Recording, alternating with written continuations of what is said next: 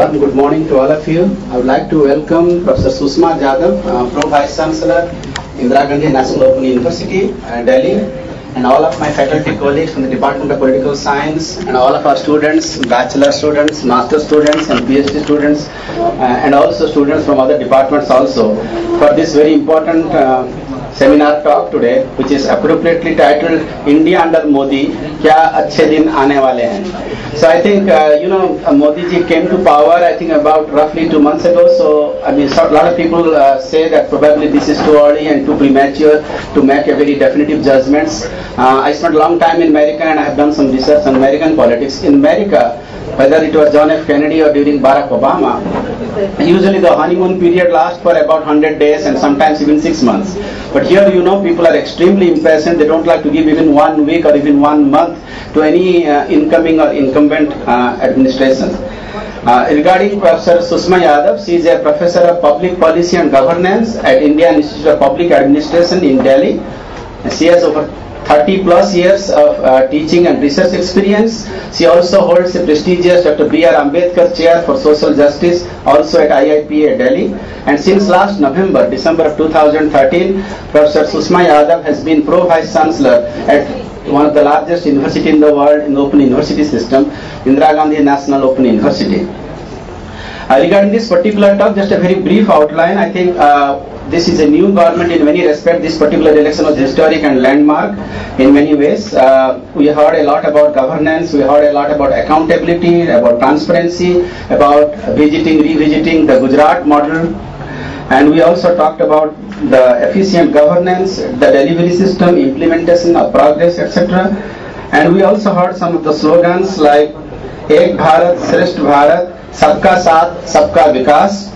And also just a couple of days ago in the famous Red Fort speech made on 15th August, he described himself as Pradhan Sevar. So I think that means a lot. And also I think I was just noting in the media the 3 important things he said. One is like Make in India, basically strengthen the manufacturing sector in India. The number 2, zero defect and zero ill effect. Basically asking the youth people, the youth population, which is a huge, in developing India's critical sector. And the third one, I think, which is very well taken, Mera Kya, Mujhe Kya. I mean, what I am going to get out of this whole system, okay? So this is a message to the common citizens of India and also to the bureaucracy, to everybody. So what I am going to get out of this whole system. So basically asking the people to develop a more holistic approach and devote full time for the nation's progress and prosperity. Without wasting any more time, so let me again request all of you to give a big round of applause to Professor Sushma Yadav. Professor Sushma ji will talk about 20-25 minutes. Thereafter, she will take some Q&A. Thank you. Yeah.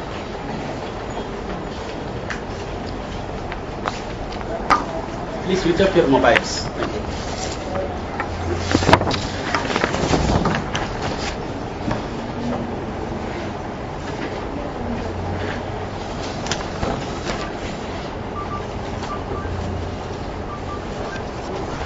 Thank you, Professor Alam. Respected Chair of this talk and the HOD, Professor Alam. My very dear faculty colleagues from the Department of Political Science and young ladies and gentlemen. It's a pleasure for me to be here, and especially after one sees a hall full like this, one feels like speaking and one feels like talking. Although, as Professor Alam said, and I also yesterday said, I think it's too early to speak on this theme. The theme is catchy because the slogan was very catchy. And catchy themes usually attract, especially human minds. But 60 days or a time around that becomes a bit too early to say whether we can be sure of good days ahead. One thing is there, that the very theme that was chosen for this slogan, Achhe Din Aa Gaye or Achhe Din Aane Wale Hain, it was a, I think, very innovative idea. And why was it so? Because everyone was feeling frustrated with the things not moving, with the things not getting delivered, with the things not getting people. There were good ideas, there were good programs, there were good acts, but nothing was reaching, or nothing usually reaches. That is the bane of Indian politics, that it doesn't reach the people, it doesn't reach the grassroots. The people who were there in the party, maybe, I don't know whether it is the idea of Modi or somebody else, but people there who were framing policies for the party or framing platforms for the party, somewhere got to the nerves of people that yes, people want some good time. Good time everyone wants. What is a good time? I think if you ask people, you will find variety of definitions. Achhe din, what do you mean by that? But everyone likes to have achhe din. And therefore, it caught the mind of the people. But not merely the slogan. Of course, the slogan, had the party lost the elections, everyone would have said like the, earlier, feel good. Feel good never felt good. Either it is the language or it is the time which is important.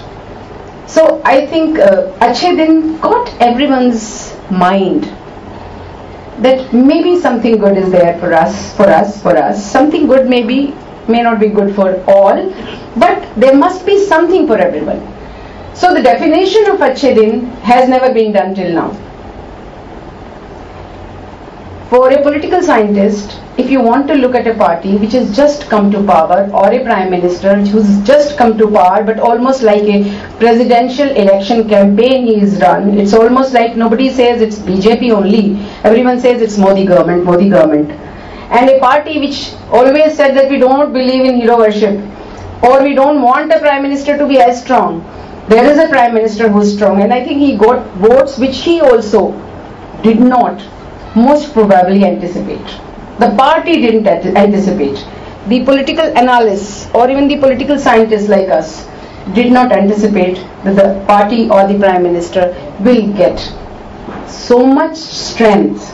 But there were people and there were soothsayers who were saying that either he'll come with a full majority or he may not come at all.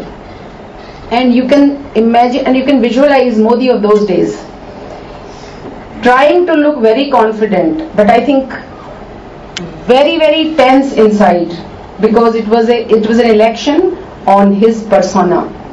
It was an election on what all he stood for, and it was an election what all he promised to the people of India, or promised to the younger generation.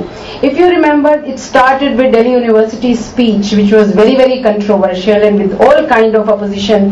He could enter the college, and there when he started speaking about, you can look at this glass, it's half full or it's half empty.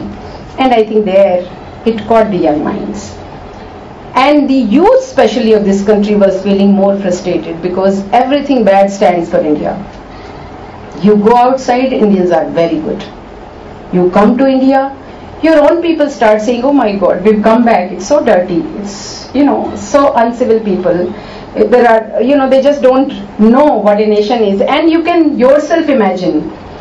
I would say before you, I used to ask people, who are you? You never get an answer, I am an Indian. You only get this answer outside India. But here we are, everything else except being Indian. I am so and so, I am from this and this place, I belong to this and this group. These are our identities. So an identity of India. And I think the youth is looking for that identity. An identity of which they can be proud of. So if Make in India and Made in India, what he says, both become brand names. Indian people are branded. They are very good people. South Asia for that matter, if you go outside, the workforce which is there, it's mostly Asians, and they're doing very well, which means they are good people, but maybe the system makes them not as good here. I won't say bad, but as good here. So what the youth is looking for is, the youth was looking for a system and a leadership which can mean what it says and which can do what they promise. This is the challenge before Modi government. Rest may fall in line. Now let's see what they promised. Because in India you don't even look at party platforms. I am sure when we have to speak, like Prof. Alam just said, Sabka Saath, Sabka Vikas, Ek Bharat, Shresht Bharat. But we only read when we have to give a lecture or we have to write a paper. Otherwise, if you ask the common people what was there in the party platform or the party manifesto, nobody would really know. We don't even bother to look at it. I've been following the party manifestos for years and years, but the common masses only know it through newspapers during the elections. After that, everyone forgets. In the next election, nobody even goes back to the previous manifesto. But at this juncture, I think that is one area which we can look for. What do they promise? And can they really deliver it? And what do they mean by it? The party platform starts with vibrant and participatory democracy. We usually say in India that there is democracy, but democracy in structures, not in substance. Why it is not in substance? Because people only come to know of what the government is doing and what can they do to the government at the time of elections, when they can either elect or reject. Rest of the time you just forget that you are a citizen of a democratic country. Who respects you as a citizen here? Officials don't respect you. For everything you have to get somebody's attestation to prove what you are. Police does not respect you because they think they are the authority and you are just nobody. I don't think they ever bother to treat us as the citizens of a very powerful country or citizens of a democracy. You just fear whenever you have to encounter an authority in whatever form.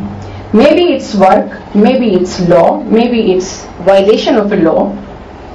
But the respect for a citizen, which is the gist for a democracy, does not exist in India. And I think it's there that this government, what it has started doing and started saying, was a promise for the youth, or was the promise for a common person. Because powerful people have always been able to get their works done, whichever kind of government or system it is. But it is the poor people, it is the common people. If they start feeling empowered, I think democracy has a meaning. And in a country where till last general elections there were groups of people who had voted only for the first time or who had never voted, spoke volumes about a democracy. So a vibrant democracy which they really promise to people, where you mean a lot, where you become respectable by virtue of becoming a citizen of this country or virtue of being citizen of this country, is a great promise which the party and the government has to ultimately look into. Empowered and inspired people. The people of India have hardly ever felt empowered. Being inspired is far off.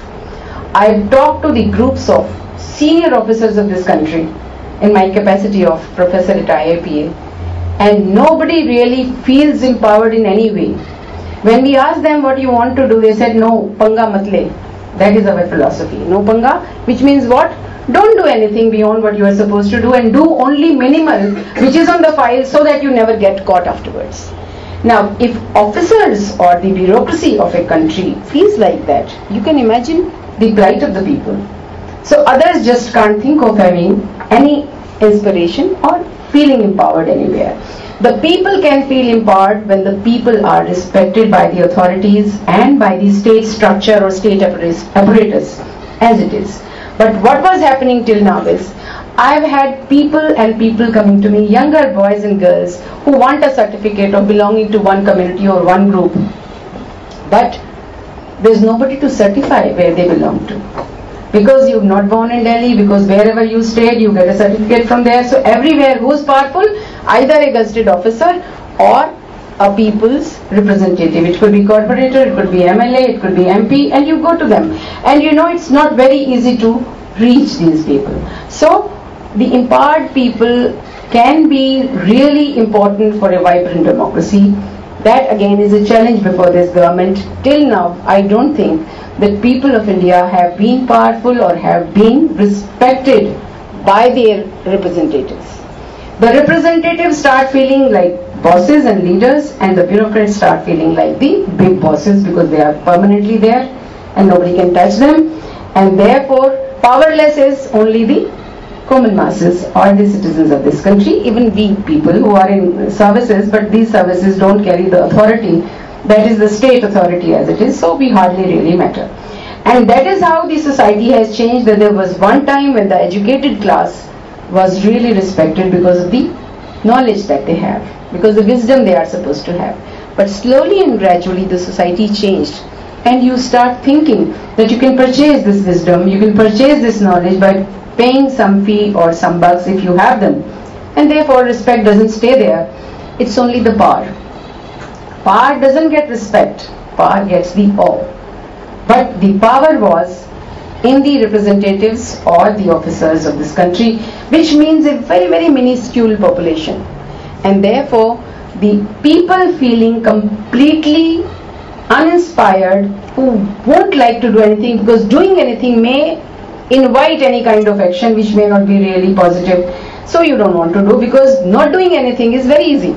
And it's very attractive also, because you can just go on towing the line which is there, or be it where you are, do the minimal and continue to draw the maximum.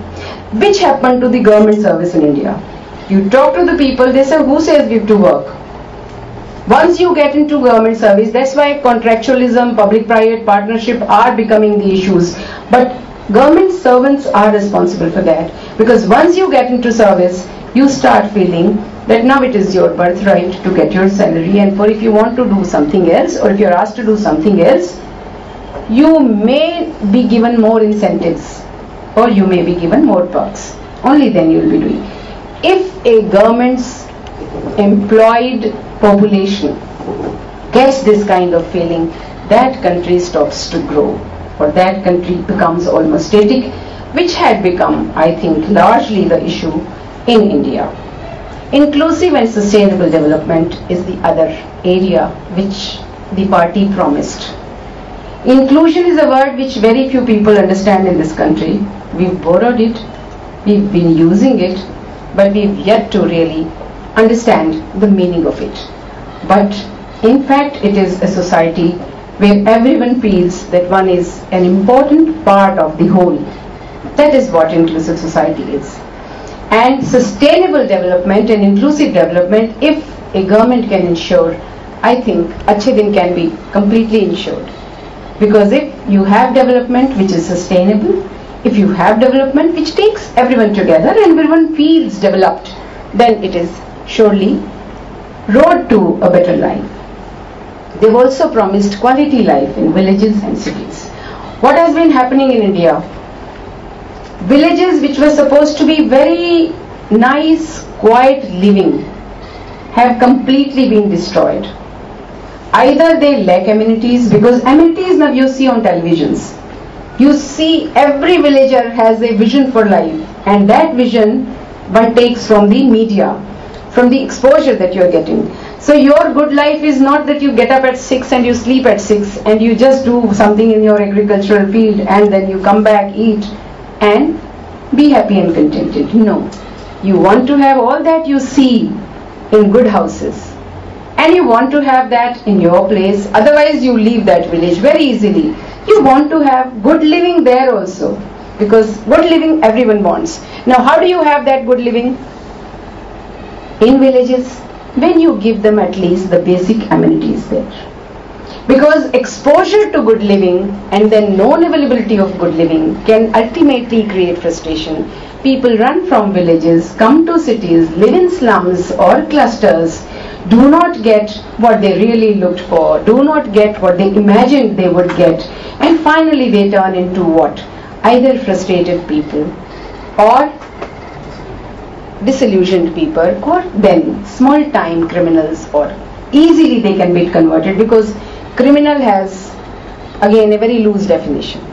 Somebody can not be a criminal even after doing large, huge crimes, and somebody becomes criminal just after a small lapse or a small fault.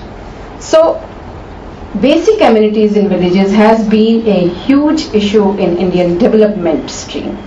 I've heard ministers, central and state, fighting over this, that the planning commission sitting there does not understand what we need, because you sit in air-conditioned rooms and air-conditioned offices, and the central minister telling the state minister that you also don't understand, look at your dressing style, you also wear branded exported things, if you're living here you also don't gel with your own people. But after all, I think good living comes somewhere between these. You must understand what a village needs, and for that you must understand the village life also. What has happened in India, maybe I am wrong also, you can correct me later. Usually we have had very fancy programs, very fancy ideas and very fancy ideals. If you look at a program or plan or a policy, it sounds very good. But ultimately what reaches people does not remain the same. So it may be simple, it may be short, but it must be worth realization or worth a reality. That's what giving basic amenities to villages in India may be the promise.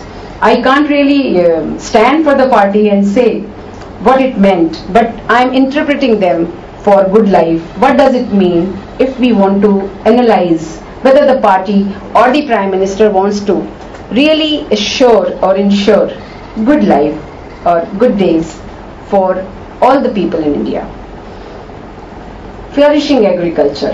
This is something which has caught my eye, and I would like to share with you all these years I had been seeing the plan development of India, and every plan would once go to industry, other time agriculture, then they start saying, oh no, agriculture doesn't show good results as soon, so they go back to industry, then they again come back to agriculture.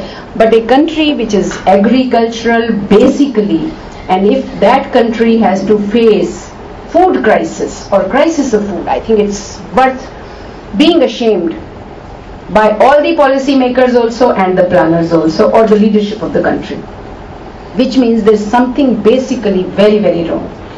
And I think if you flourish agriculture, the farmers will flourish. When the farmers will flourish, naturally people will surely feel good and have better days in villages, which is 70% or 80% of this country's population.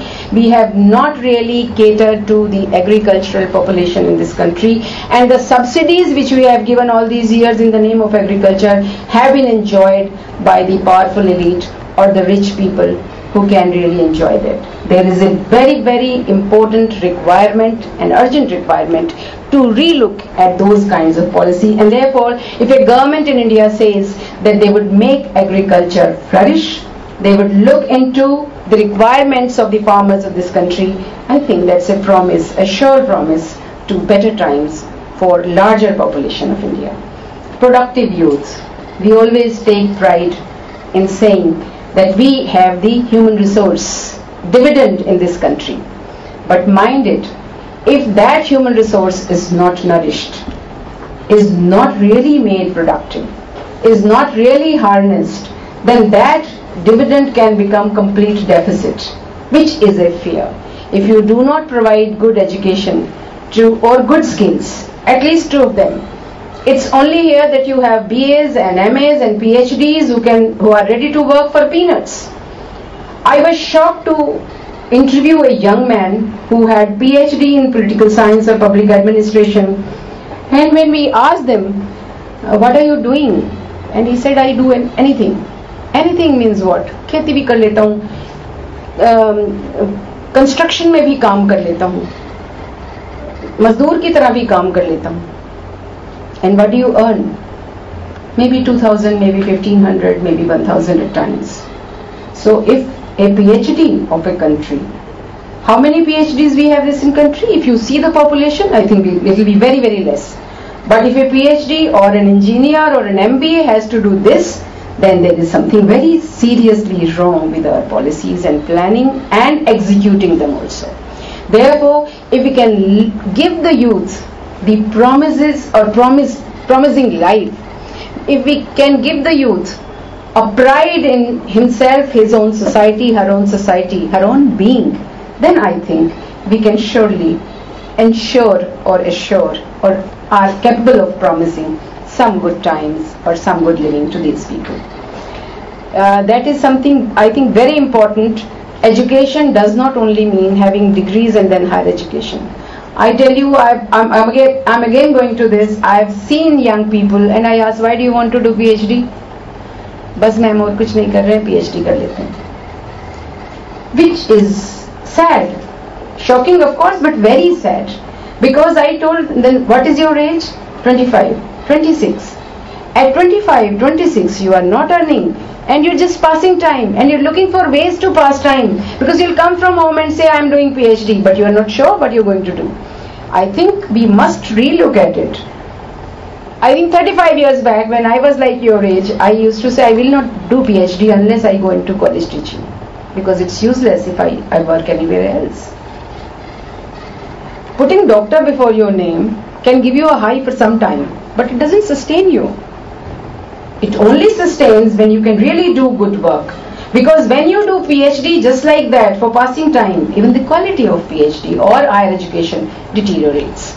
This is, I'm spending more time because it concerns all of us, you and me, because we live in that atmosphere.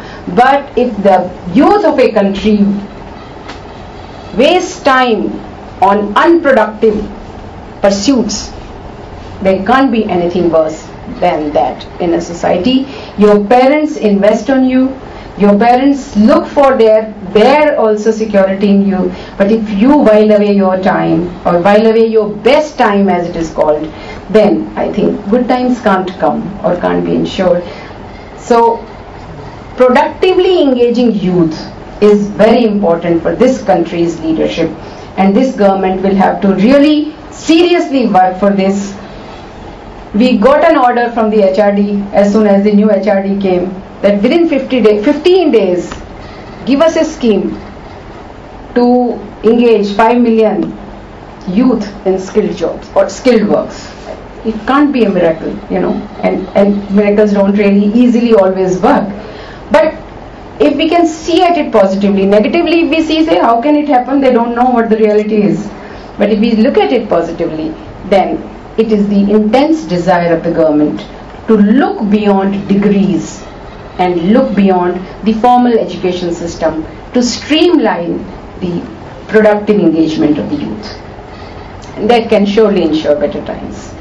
Involved women, I have not been able to understand this. In fact, maybe if somebody understands this, I have not been able to talk to any BJP person, what do they mean by involved women? Because honestly, let me share with you, I also started looking at this manifesto when I had to speak here, and I was sure in my mind that yes, I will go there and speak to all of you. So involved women may mean they are involved in decision making, they are involved in lives as it is, they are involved in productive engagements, because till now BJP has an image where the women are given the household work, or they are respected when they are at their homes and working and building the next generation, as it is, they call Matri Shakti. But ultimately, if it is involved women, it may be involvement of all these kinds.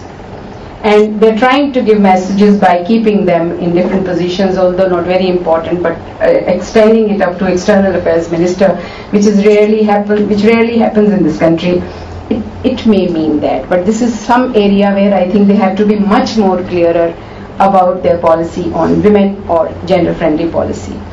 Physical and social infrastructure, which they say has to be robust. India surely lacks in good infrastructure, and I can say that is because of corruption. Not that plans are not made, not that money is not spent or invested, money is invested. And I tell you, whenever you go out, like Nepal is a good friendly country, we went there and there were roads made by China and roads made by India, because both the greater countries are trying to make inroads there, and there was a huge difference in the roads made by China and the roads made by India. Infrastructure would help industry grow. Infrastructure would help commerce grow, and infrastructure would help ultimately the economy boom. And therefore infrastructure is required. The promise holds good for all good days, but we have to see whether they are able to implement it. I'm standing on a very safe wicket at the moment, because it's just 60 days. You can't pass a strict judgment on any government in those days, but let's look at it. Innovative and technologically driven society. you may have heard many people. I used to have my own doubts whether e-governance can mean anything in this country. And I still have my doubt, because in a country where in far and remote areas and rural areas you do not have power for hours and hours, what do you mean by e-governance? Because computers I have seen are lying in panchayat ghars or in the home of the sarpanch or whosoever holds the power, but they don't mean anything for the people. But I have seen in some of the states they have made good use of this technology.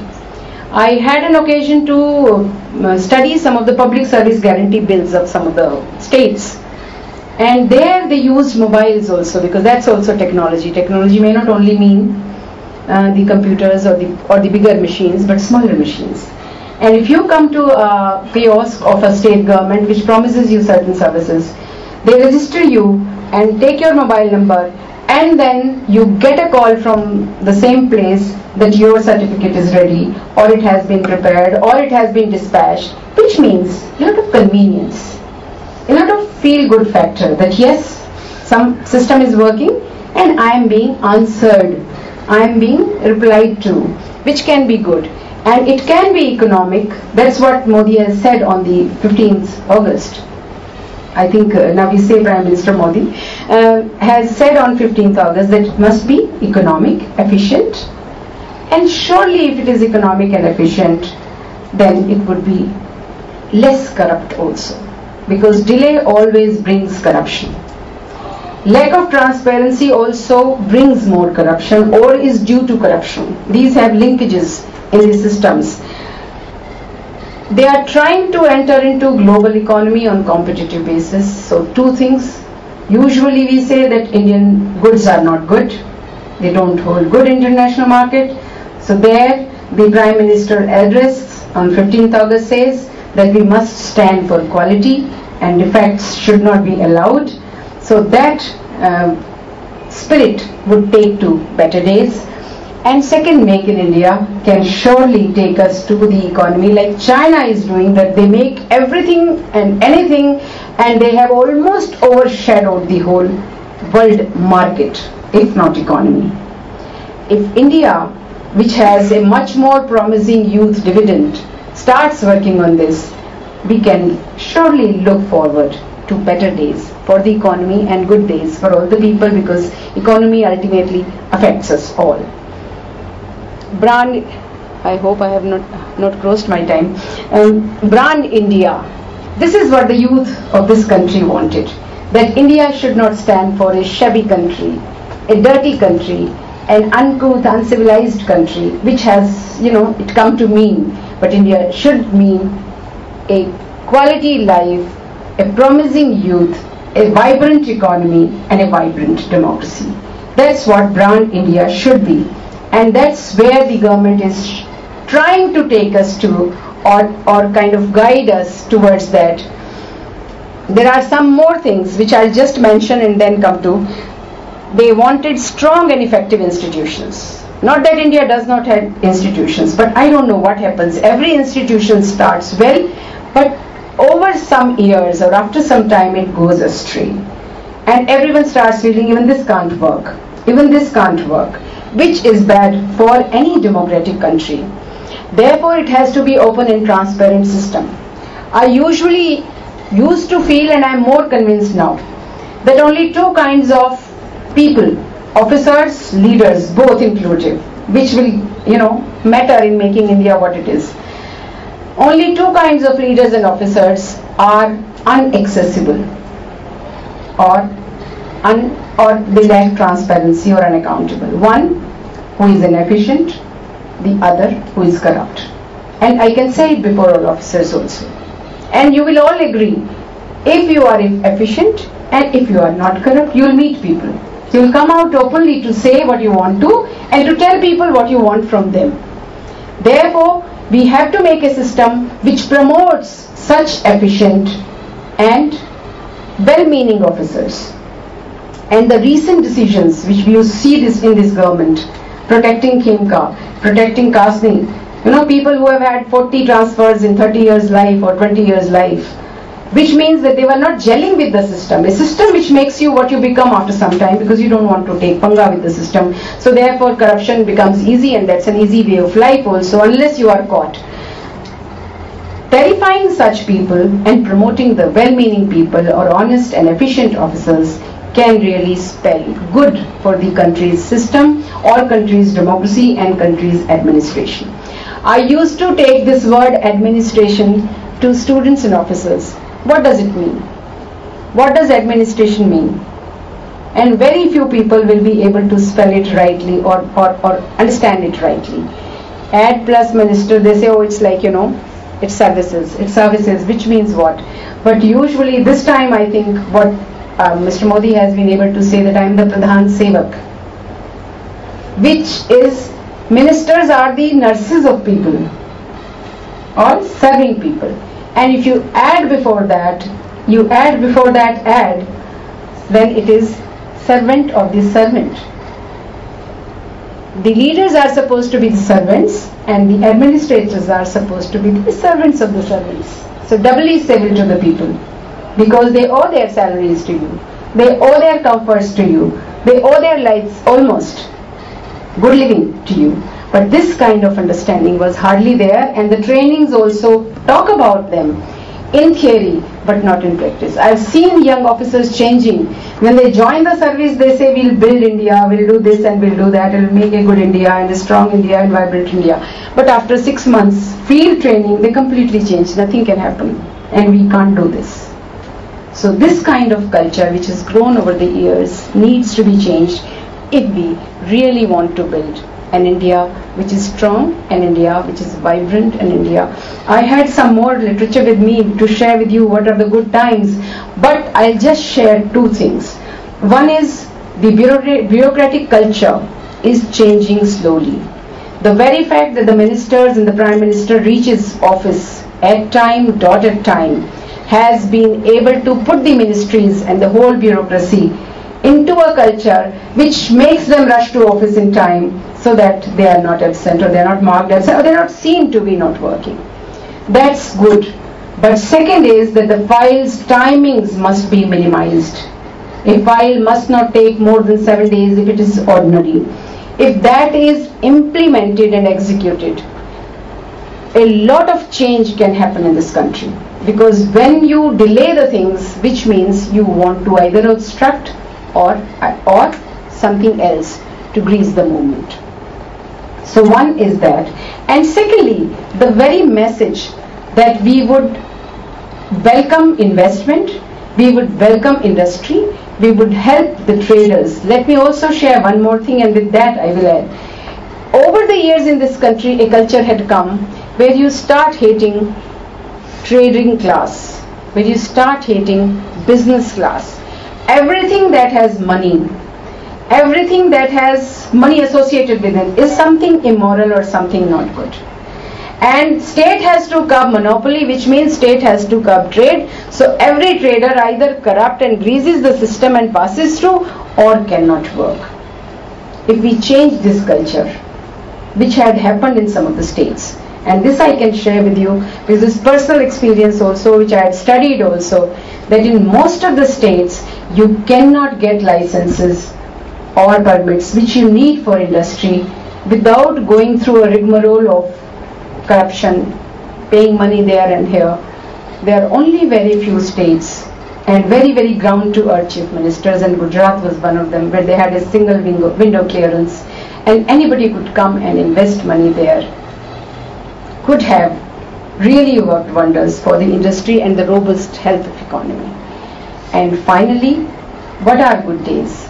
If a country's youth is assured of security and employment and productivity, if a country's citizens are assured of respect, feeling not completely powerless, empowered comes later, but completely powerless, if a country's officers feel that yes, they can speak out their mind and they can execute good ideas and they can put forth good ideas, if the country's teachers feel secure and they can really work towards wisdom, not merely earning their livelihood and surviving on that, and speak out in a fearless manner, and if a country's masses feel they are associated with the government, if they are associated with the rulers, they are associated with the powers that be, and they can be heard, and they can even want changes and want better lives, and that is heard by the system, then I think they can be good days.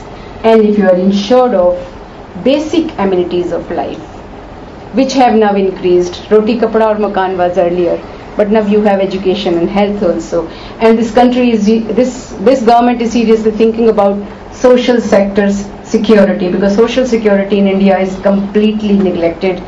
And we, at least the educated and serving people, have some things to fall back upon. But 80% population of this country, maybe more than that, doesn't have anything to look back when they fall sick or when they have some calamity to face. If a government can ensure all this, till now the feeling has been ensured, and there is a feeling among people that yes, the government wants to work, yes, the government wants to change. If a society even has the basic amenities, which the Prime Minister said when he said they'll ensure toilets for girl students, it's shocking and completely unbelievable that till now, 60 years of independence, and we can't ensure this basic amenity to the students, and then we say that we are having Sarv Shiksha Abhiyan and we are all kinds of policies to enroll students. Then I think we can look for some good times or some good days, as it is called. Achhe din can come when you feel that you are able to do what you want to within the legal framework, within the policy framework of this country, which doesn't obstruct you but which promotes you towards good things. Professor Alam, you invited me, and friends, you heard me. Thank you very much. But I think we'll have some question answer.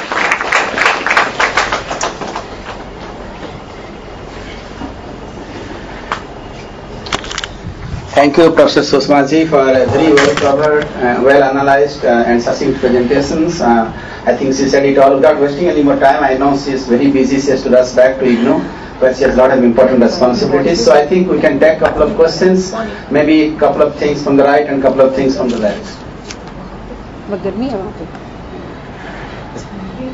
Yes. Okay, please.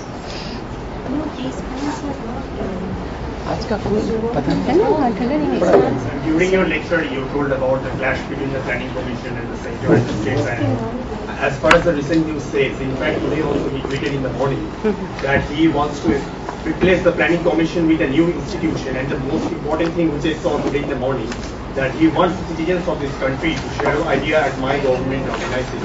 Yes. So what do you think about this important step, considering the fact that when Mahalanovich, when he started the planning and he told about the plan development, do you think his ideas to replace the Planning Commission with a new institution and to look for alternative ways will yield any results? Thank you. We'll have to answer one by one or take?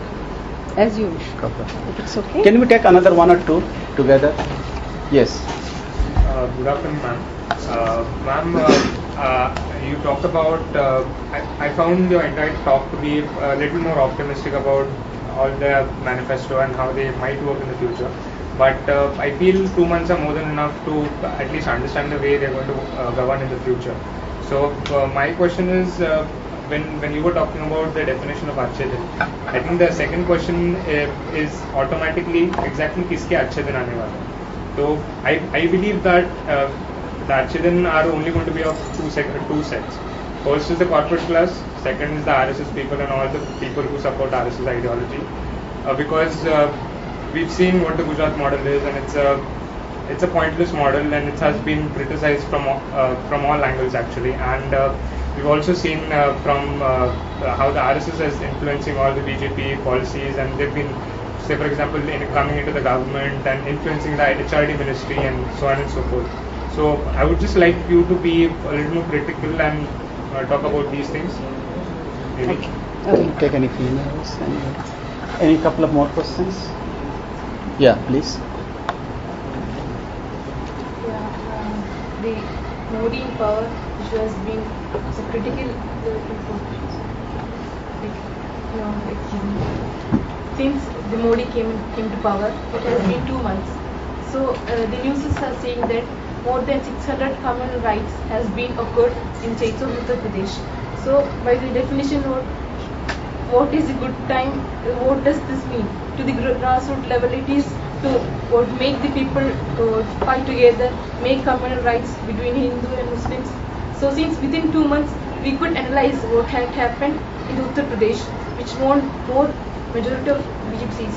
So within just 2 months, this is the condition. What with 5 years, what good policy are they going to up? No, just yeah. Can there be Achyadik without communal harmony? Can there be? Okay. Yeah.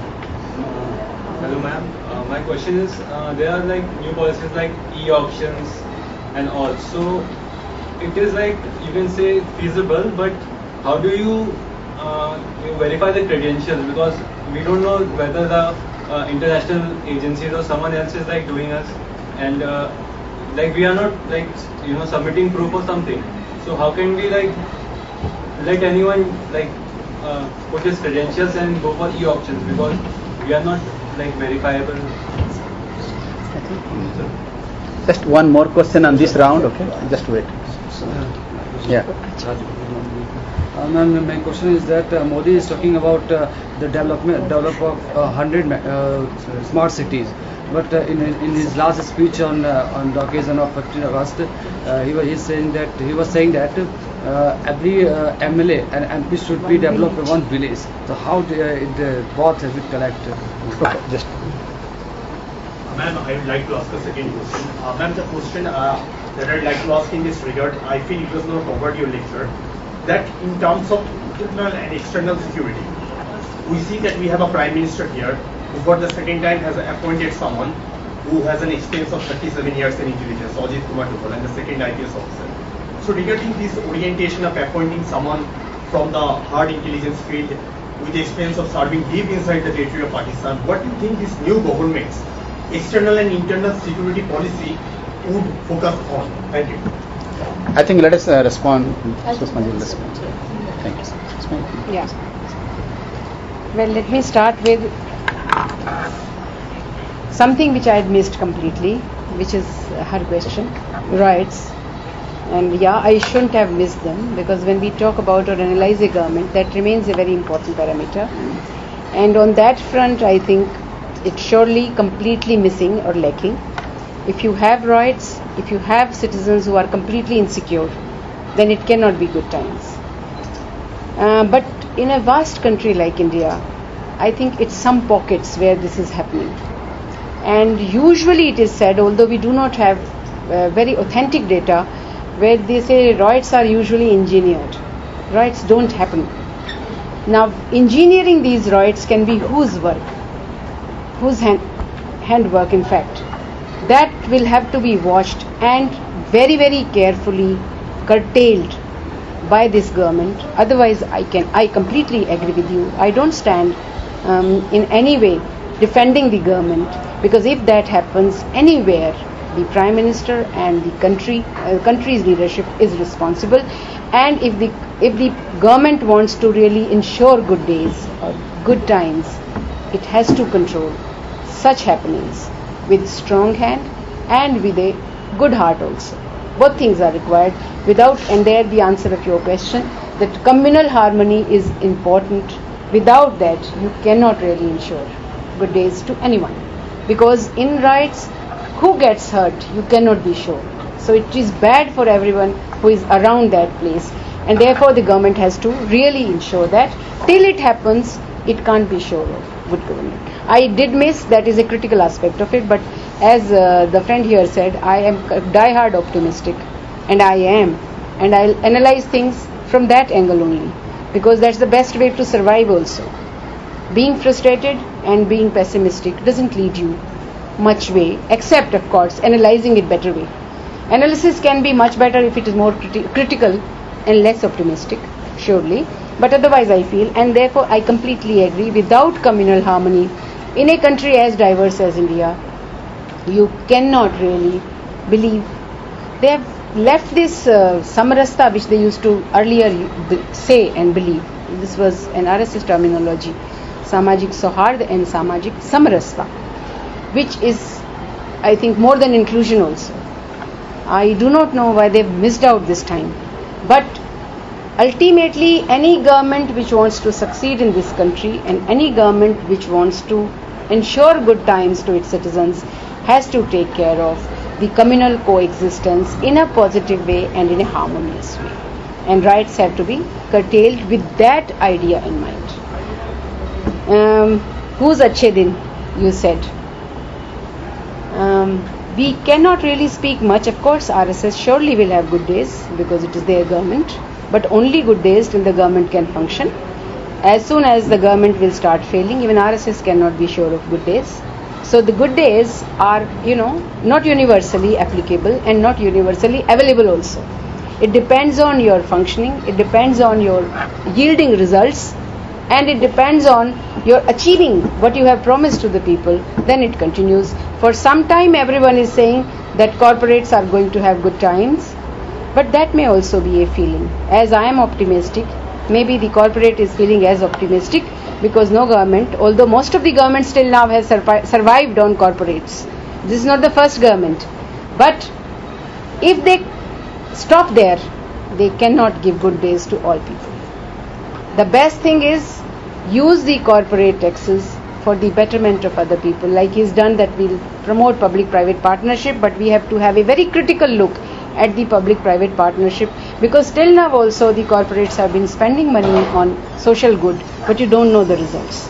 So the corporate goods and corporate social good will need to be very critically watched if we do not want completely to make good way for corporate houses only and the government. But as he has combined it, that we'll have public-private partnership but also promote good life in villages or adopt villages. He has told his MPs not to adopt cities, because cities can still take care, because there are good industries and big industries working and much more educated people and resident welfare associations which work much more actively. He has to combine somewhere. So if it is Achhe Good Din for the RSS and the corporate houses, the government can't sustain for long. If it has to sustain, it has to ensure good days beyond these two classes, as you say, and it must go to the masses if it has to be good days. And they're trying to bridge the gap and bring both of them together. You can't even hate corporates and sustain your economy. That's not possible. But you can't promote them at the cost of others also. There has to be a middle way there. About planning commission, we've seen planning commission for years, and there has been a debate. And the Mahalanobis model and the planning model came because we were trying to be planned economy as it was required at that time due to the international environment, which helped us in promoting capitalism and socialism at one time, and planning commission was the, I think, meeting ground for that. Now since socialism only is an idea, it is not there in practice in fact, and if at all it is in practice, then it has to be people's planning. Because in planning commission also we didn't have people's planning. It was planners and economists who had ideas of the world economy or brought very good ideas from outside, but that may not be completely implemented. So I also have my own critique of the planned economy and the planning commission.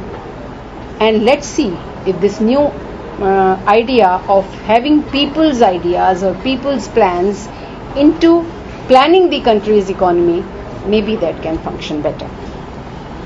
E-government and e-auction, I am sure they'll bring up system which is foolproof and where the credentials of all those who are indulging in these auctions will be required. It can't be, a country can't work like this, otherwise the money launderers will take it all. And therefore, I have not done it and I have not studied it. I can't give you a complete answer on this, but all e-transactions will either have the PAN numbers or will have other unique number which will give their credentials to the government. And finally, the external and internal security. Internal security remains as important for us as external security, but for external security, having good friends around or good neighbors around becomes very, very important. A very important critique, I have the international experts here with me, but a critique of Indian foreign policy has been, we hardly had any friend around us. And therefore, the initiative by Prime Minister Modi of going to the neighboring countries, inviting them to his own swearing-in ceremony was a good message. That and his the 15th August speech also says that let's fight poverty together, because if we are a SAARC group, as we call it, then ending poverty everywhere will be good for the neighbors as well. And if they can have a collective effort like the Europe and America is having, then maybe we can eliminate poverty in all the SAARC countries and lead to a better economy and economic exchange among themselves. So a strong nation always feels much more insured, and a healthier nation and a vibrant or economically strong nation also becomes a good neighbor. I think he is working on that philosophy, and if they are able to succeed in that, maybe it can be good time for all the SAARC countries. So we'll take a couple of minutes. Any other quick questions? Another one or two more? Yeah. Ma'am, you mentioned all the internal constraint to the achievement. Let's talk about the external constraints. So, ma'am, few days back, there was a report that Modi government were decided to scrutinize the accounts of Greenpeace, their international organization, and it has also decided to scrutinize the accounts, the foreign funding of these various international organizations. So, how these international organizations will affect this Achhe and how Modi will be able to deal with these Western-funded international organizations, especially America? Right. Any other quick questions? Yeah. And yesterday itself, our Modi government called off meeting with foreign secretary level with Pakistan. And don't you think it's a hard decision? Any other one? Okay, yeah. Replacing planning commission with another body. Do you think it's going to change? It's going to further deteriorate the federalism, or it's going to strengthen federalism? Okay. Another question?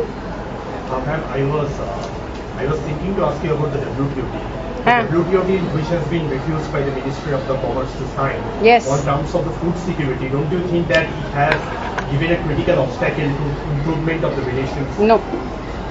Let me tell you one thing. Most of the answers, this group, NGO, you are worried about the international funding agencies? You are worried about the, what did you say? WTO talks. I'll take them together, but about Federalism and Planning Commission, I think no government now, including this present BJP government, can adversely affect federalism in this country now, because the regions and the regional parties have become very, very strong and powerful. And I think BJP has remained in periphery for so long that they can't take on any decisions which will weaken the federal structure of this country. Planning Commission has always been an eyesore in federalism. It was never, in fact, a friendly commission for the federal or the regional powers, because you could decide at the center who will get what, and there you could even discriminate. I hope and wish that they are able to bring out a structure which is more federal in nature than the Planning Commission also, and which is more participatory in real terms of the country, and do not, in the real terms of the word, and do not discriminate on political grounds. Then we can have a healthier federalism, and I'm again very sure, you may doubt my optimism, but I'm sure federalism in this country is in a very, very healthy state at the moment, and no political party has the courage or guts to weaken it. Now I come to the international agencies and international pressure or international. Mind it, we are in a transitional world at the moment, where these so-called big powers are no more the big powers. They are all economic powers, and their economy is almost in a very, very fragile state at the moment. And for containing their economy, they need markets. For sustaining their economy, they need markets, and markets are with us. If we realize this strength of us, then we can take on any of the international agencies or any of the WTO or such other trading organizations also.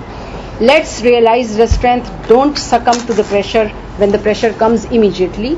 Let's sustain and stand. Nobody would say that now you cannot sign the treaty if we feel there is no other way out.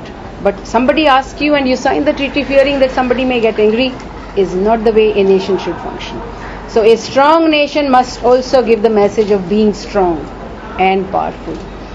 About the calling of the meeting, it may sound harsh to begin with. Ultimately, it may become a much more realistic, pragmatic and a friendly gesture towards it. Hanji. Where did it lead to then? It will lead to good relations. Not bad relations, I am telling you. Yes. It will not. It is the internal pressures within Pakistan also. Please try to understand that. It may not be Nawaz Sharif who's getting hurt. It may be somebody else where the hit is. And ultimately it may become a much more friendlier gesture from both the states and may lead to better results. I think because we are already 15 minutes past 12, I think first of all I have to thank Professor Sushma Yadav for her time and for taking out from a very important responsibility and coming to our Department of Political Science in Jamia.